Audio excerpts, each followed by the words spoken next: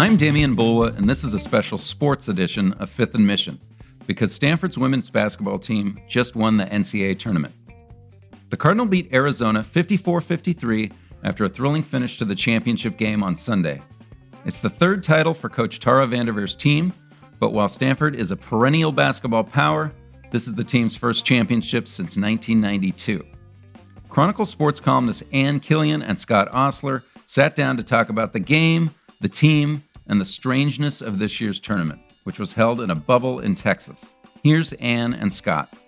Good morning, Scott Osler. After 29 years of trying this morning, Stanford Cardinal and Coach Tara Vanderveer are national champions once again. You and I have a pretty long history with Tara. We have seen some of her heartbreaks in the past. We've covered a lot of her NCAA games together. What was your impression of what you saw yesterday? Oh, my impression was it was great. First of all, it was a great game. It was close. It was exciting. And I was taken by the after-game interview on TV that Tara did on ESPN. And she's done this for a few years. And she seemed almost flustered, like she didn't know what to say. You know, it was kind of charming that she was so obviously so overcome to me by the moment that, it was just cool. You know, usually she has some good quotes and some pithy things to say, and she was just almost at a loss for words. Yeah, I think that the whole season was so overwhelming. For those who don't know, Stanford started their season at the end of November. They weren't allowed to have fans. They played, I think they had one game at Maples, and then Santa Clara County shut down. So they had to go on the road for basically most of 3 months. And it was quite an odyssey. I think they said they have 87 nights in a hotel. They, traveled like 7,000, 8,000 miles. She became the all-time winningest coach in women's college basketball in an empty arena in Stockton. Certainly not what we've seen for other milestone victories. And I think the sense yesterday was that they overcame so much and so many obstacles. It was such a hard journey that they were just kind of stunned that it was actually over, and they were going to, get a hug their parents and that all of that they'd gone through, finally ended up in this thing that has been so elusive for Tara for 29 years. The last time Stanford won was in 1992, just 24 months after their first win. And since that time, her team has made every single NCAA tournament and has gotten to the title game 2 other times, has gotten to the Final Four a total of 14 times. But she just couldn't get over the hump. So it was quite a thing to see. Yeah, no, Ann, you've been covering the team more than I have throughout the year. And give me your sense. It seems to me, and it seems to be the prevalent feeling among the players and so forth, that all that travel, all that craziness, being away from home and kind of being forced out of every element you could think of and into cold practice gyms and so forth, kind of helped with their bonding. They were already, according to Tara, a really kind of tight-knit team and everything, but this kind of solidified them and just maybe helped them out when in the crunch times. I think it really did. I mean, it's a little cliche to, say, that a team has to be close or it has to be a sisterhood to really do well. But this team was that. They were with each other and only each other for most of the past 4 or 5 months. And, they would get their meals and sit in their doorways in the hall, all distanced, but so they could see each other. They learned to play.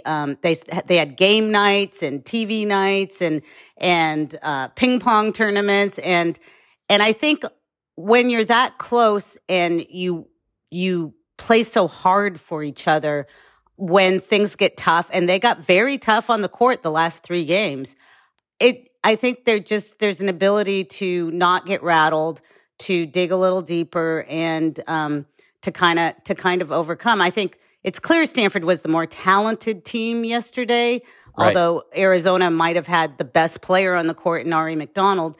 But They did, and I think Dia Barnes, the Arizona coach, was good at exploiting this.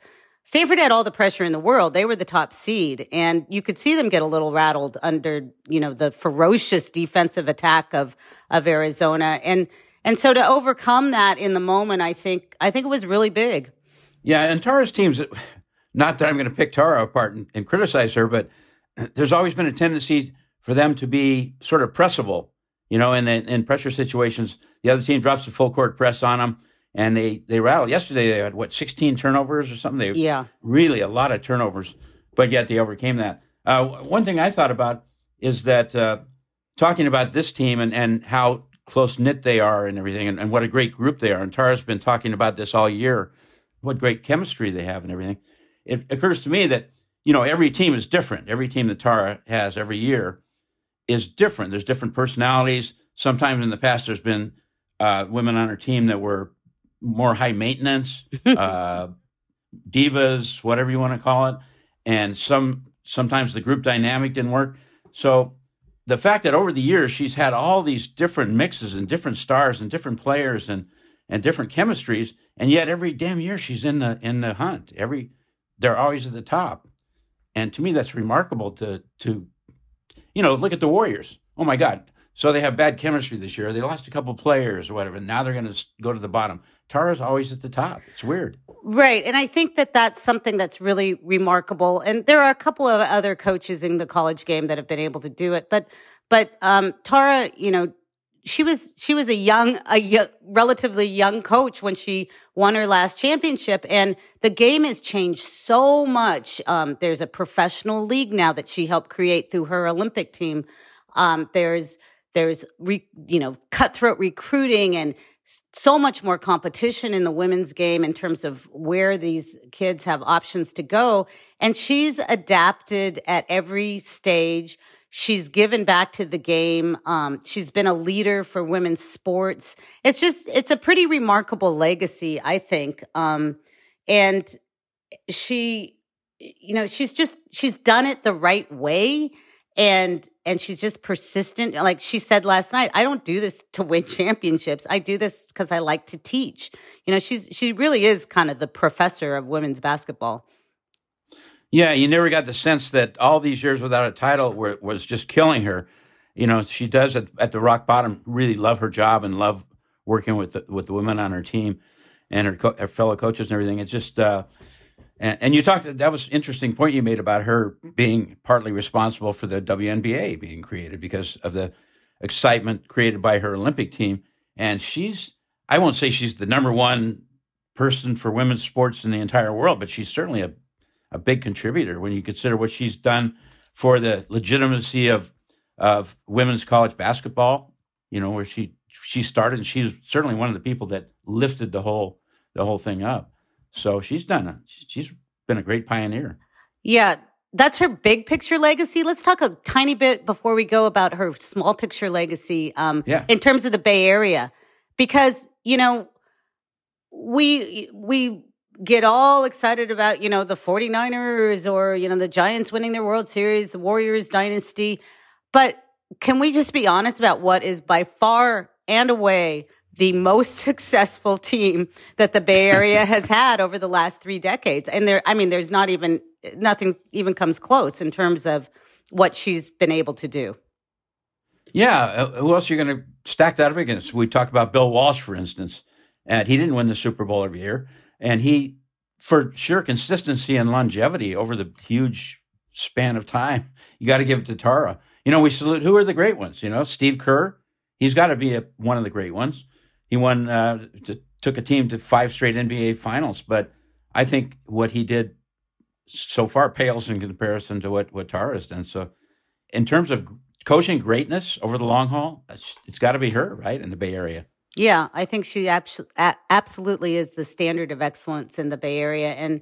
And as people who have gotten private piano concerts in hotel ballrooms from her in the past and witnessed, Jane Appel trying to gut it out on a broken foot in a final game against UConn and all those twists and turns of her career. I think it's safe to say that it was super nice to see her win another one and put, just to end that drought.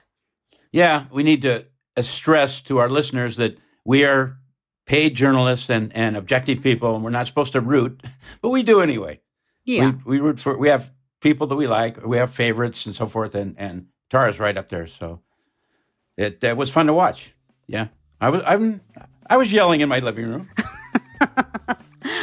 All right, Scott, thanks for talking about Tara and the Stanford Cardinal with me. Thanks, Ann.